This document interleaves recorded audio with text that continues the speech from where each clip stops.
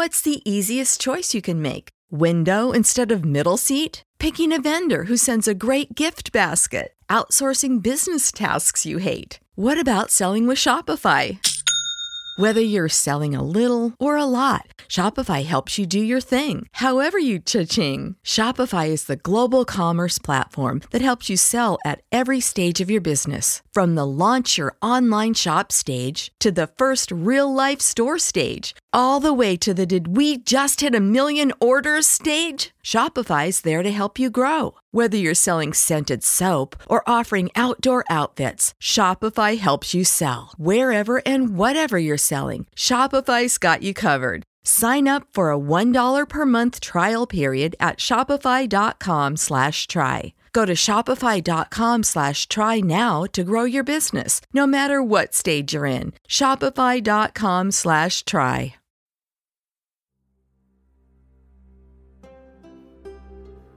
You are now tuned in to the Asian Madness Podcast, a podcast where we discuss all things true crime, mysterious, morbid, and odd from the other side of the world. I'm your host, Jessica. Please sit back, relax, and let's dive into this week's topic. As usual, before we begin this episode, I would like to play 2 promos from my pod friends. These are 2 podcasts that I personally listen to as well. The first one will be from the True Crime Enthusiast podcast with your host Paul, and the second one will be the True Crime Fan Club podcast with your host Lainey.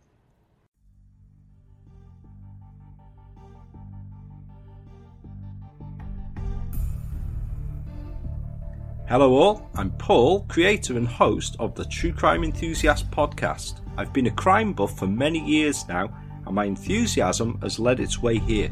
If you fancy each week delving into some obscure but in-depth and often disturbing true crime tales from the shores of the UK, plus you don't mind the northern accent and the down-to-earth manner, then why not come have a nosy? The show can be found on Apple Podcasts, Spotify, and pretty much wherever you get your podcasts from. So it'd be great if you guys could come and have a look-see, and I hope you can subscribe today. I'd love you to join me, and I look forward to seeing you there too. See if you can become enthusiastic about the True Crime Enthusiast podcast.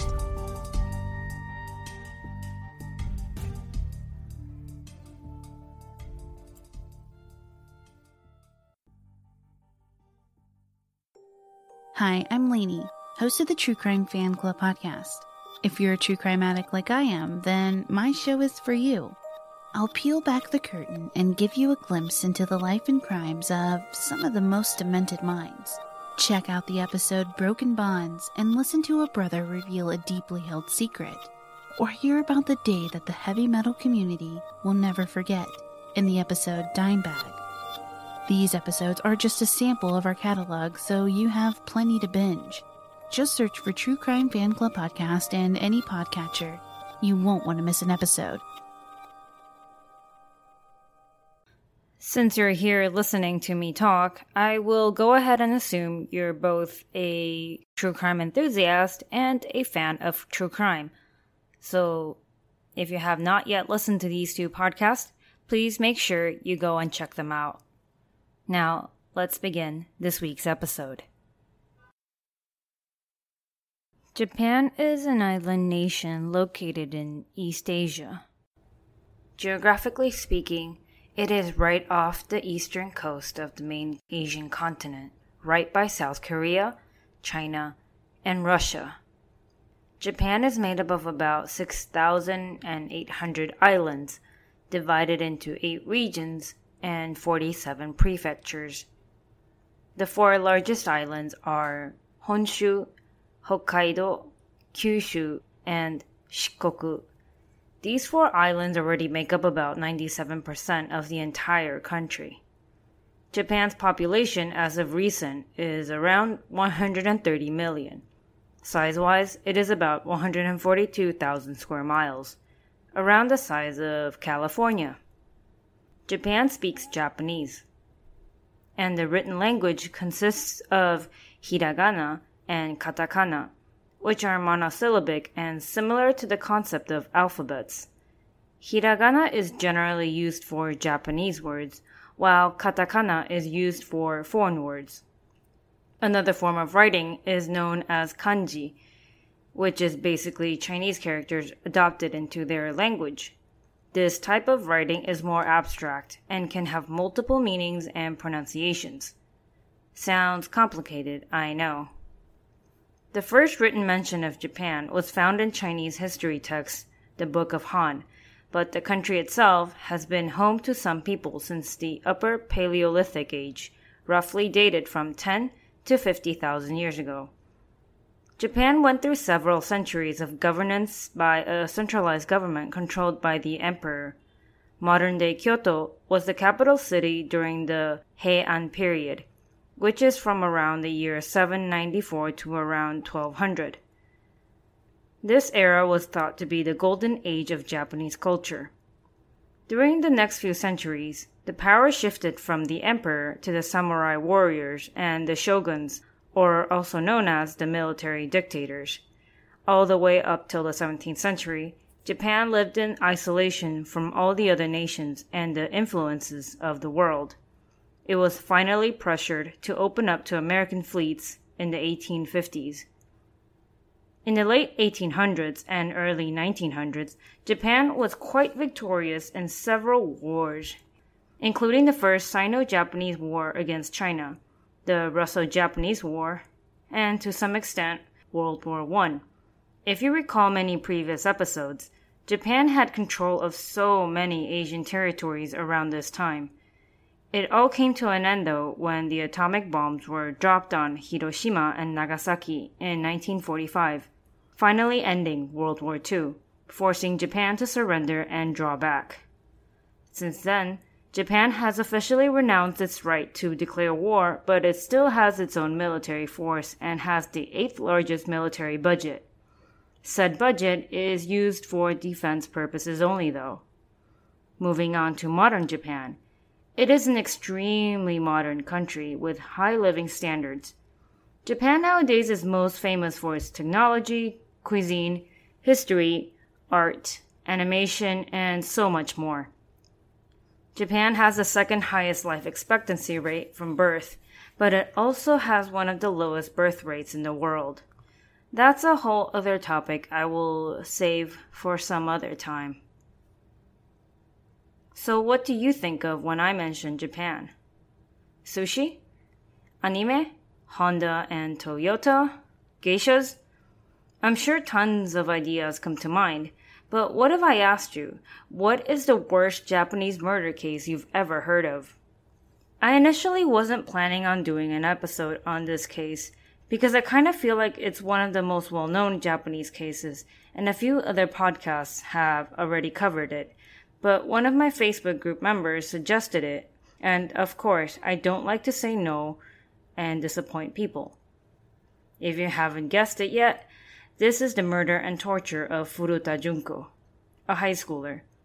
If you remember the Hello Kitty murder, and if you are familiar with the Sylvia Likens case, well, this is pretty much the nature of this case. Thank you, Andre, for suggesting it, and I have no idea if I'm pronouncing your name right or wrong, but I think you'll know it's you. As usual, the episode will most definitely consist of violent and graphic details, so please proceed with caution. Actually, this is probably the most disturbing episode I've had to research so far. So many details. Here is part 1 of the 44 days of torture. Furuta Junko, born on November 22nd, 1971, was just a normal 17-year-old high schooler. She lived in Misato City, located in the Saitama Prefecture, roughly about 30 minutes driving distance from Tokyo. She was an obedient child. She lived with her parents and her 2 brothers. She studied hard, looked forward to attending university and working in the future, and rarely did anything that would be deemed as inappropriate. She did not smoke or drink, and was looked up to by her peers. Not only was she smart and kind, she was also quite good-looking.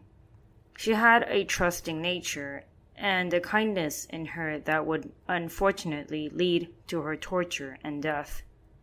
Japan's crime rate is generally very low, making this case 1,000,000 times more shocking and appalling.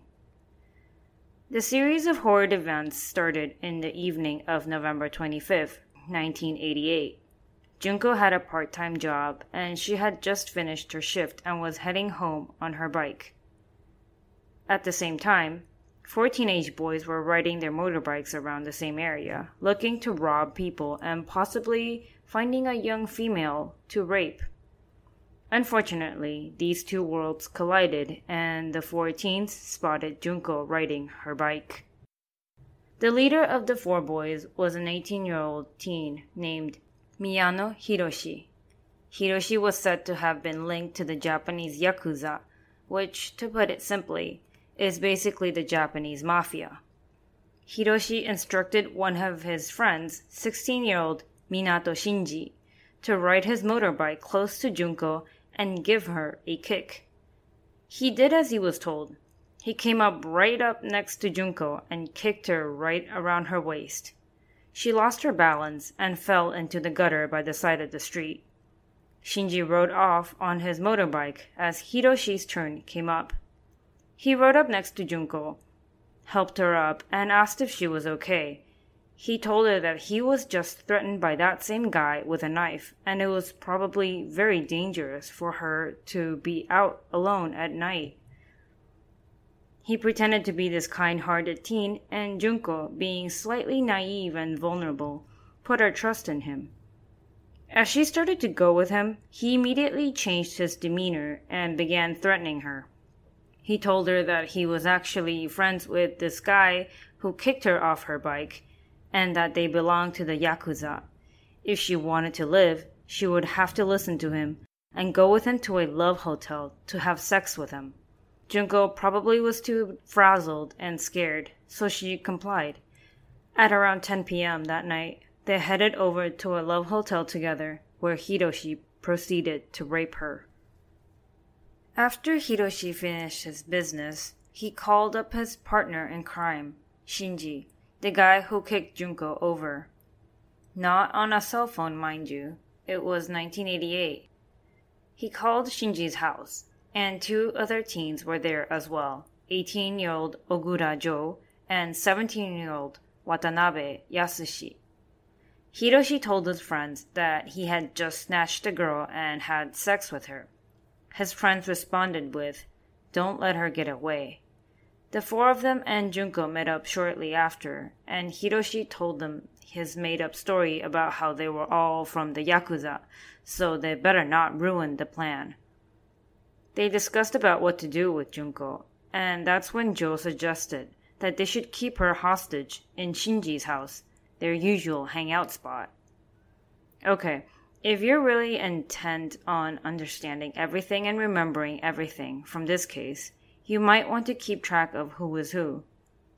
Hiroshi is the ringleader, and Shinji is the guy who kicked Junko over, and most of the torture will take place at Shinji's house. The other 2 guys are just accomplices, and they are equally guilty, of course. They took poor Junko to Shinji's house and kept her in a room on the 2nd floor. She would be staying in this place for the next 44 days, or rather, until the day she died. Junko was kept locked in a room, and the 4 teens would take turns keeping watch. You know what's the craziest thing about this whole captivity thing? Shinji's parents and older brother also lived in that house. More on that later, though. 3 days after her capture, on the 28th of November, 2 other teens visited the house along with the original 4 teens. Hiroshi was one twisted sick sack of shit. The others were just as shitty, of course, but being the ringleader obviously means more responsibility and more criticism. So he's definitely the worst one of all. Hiroshi wanted his friends to take turns raping Junko because he thought it would be fun. I can think of 1,000,000 other things that are real fun. Video games. Eating good food. watching a movie, playing pool, freaking karaoke. But Hiroshi, being Hiroshi, passed around drugs, possibly ecstasy, to his pals and ordered Junko and his boys to strip naked. Then they started taking turns raping Junko. Hiroshi also took out a razor, shaved her private parts, and began inserting matches into her vagina. Apparently, burning a girl's private parts with matches is a form of entertainment for them. Junko met Shinji's mother for the very first time on November 30th. I have no idea how weird and unnatural this entire encounter must have been. Shinji's mother saw Junko and told Shinji to let the girl go home. They apparently even sat down together for meals. Shinji's family most definitely knew the nature of this so-called relationship, and by relationship, I mean keeping this girl in their house against her will. The teens initially tried to make it look like Junko was the girlfriend of one of the teens, but it must have been obvious that that was not the case. Can you imagine how miserable she must have felt, pretending to be one of their girlfriends? Shinji's mother once told Junko directly to just go on home, but obviously words did nothing. Honestly though, the mother had no say in this situation. In reality, Shinji's parents were scared of their son and his friends. They have heard of their ties with the Yakuza, so they tried to keep out of their way. This is appalling and very disturbing and unacceptable. As a child or even a teen, we look up to adults many times for help, or to lead us on the right path. Can you imagine being Junko and expecting help from an adult, a mother, but instead of getting help, you're disregarded? By this time, one would assume that Junko's parents are worried sick looking for her. Don't get me wrong, they were. But the teens wanted to avoid any drama with the police, so they forced Junko to call her parents every few days to tell them that she was safe, and that she had just run away from home, having a great time partying and hanging out with friends. I honestly don't know if her parents even bought this explanation, and if they really ended up calling off the police. Remember I said Junko was almost the perfect child. This would be 100% out of character. I would expect her parents to think something is wrong instead of nodding along and believing that their daughter is a different person now. It doesn't specify her parents' reaction, but either way, even if the police were still searching for her, she was never found alive. Around early December, Junko tried to make an escape while her captors were busy napping. She snuck downstairs and called the police on the telephone, but as she was making the call, Hiroshi woke up and snatched the phone away from her and hung up. The police called back and he answered it, apologizing, saying, "Oh, it was just a prank call from a child." Of course, any attempt to disobey the captors resulted in extra torture for Junko. She received even more beatings, got burned with lighters, and was force-fed all sorts of alcohol. Remember in the Hello Kitty murder case, Fanman-i was made to laugh as her captors tortured her. In a similar fashion, Junko was made to sing along with her captors as they beat her, a song called Seien, which was a song from a popular Japanese drama. On December 5th, there was a train crash in Tokyo and it was all over the news. Hiroshi decided to taunt Junko and told her that her father was on that train and that he was dead. He asked her how she was feeling, and she responded by saying that she was very upset. Then Hiroshi, like a fucking 5-year-old, says, "Oh, I was just kidding." Then Hiroshi, Jo, and Shinji began to chant, "Dead or alive, dead or alive," over and over again, causing emotional stress to Junko. She tried to plead with her captors to let her go, but at this point, everyone knew it was too late for that. Having her go home would be too big of a risk for her captors. We all know how this sort of situation ends. As for the rest of December, Junko was repeatedly abused in all the usual ways and more. She was beaten every day. She had blood clots in her nose cavities, causing it hard for her to breathe. Her internal organs became so damaged she was unable to eat or drink. As soon as she tried to ingest anything, she would instead end up vomiting, causing more malnutrition and dehydration, a vicious cycle. Her hands and feet were pretty much useless at this point as they were badly burned and she suffered from broken and crushed bones. She eventually was unable to go to the bathroom properly due to all the abuse to her private parts. She begged her captors many times to just kill her, but of course, these fucktards were not interested in taking orders from her. They don't want to kill their punching bag, their torture toy. What would be the fun in that? On January 4th, 1989, Junko received her final torture. I'm so mad that this had to happen to her, but like Sylvia Likens and Fan Man-yi, she was not getting rescued, and at this point, death would be the ultimate comfort. Hiroshi and his pals had spent the previous night playing mahjong, which is a tile-based game that began in the Qing dynasty in China, probably around the 17th century. Think of it as a game of Eastern poker or a type of card game. So Hiroshi had been losing all night, and as someone with the emotional capacity of trash, he was pissed off and wanted to take it out on Junko. He and his pals arrived at Shinji's house and started beating Junko.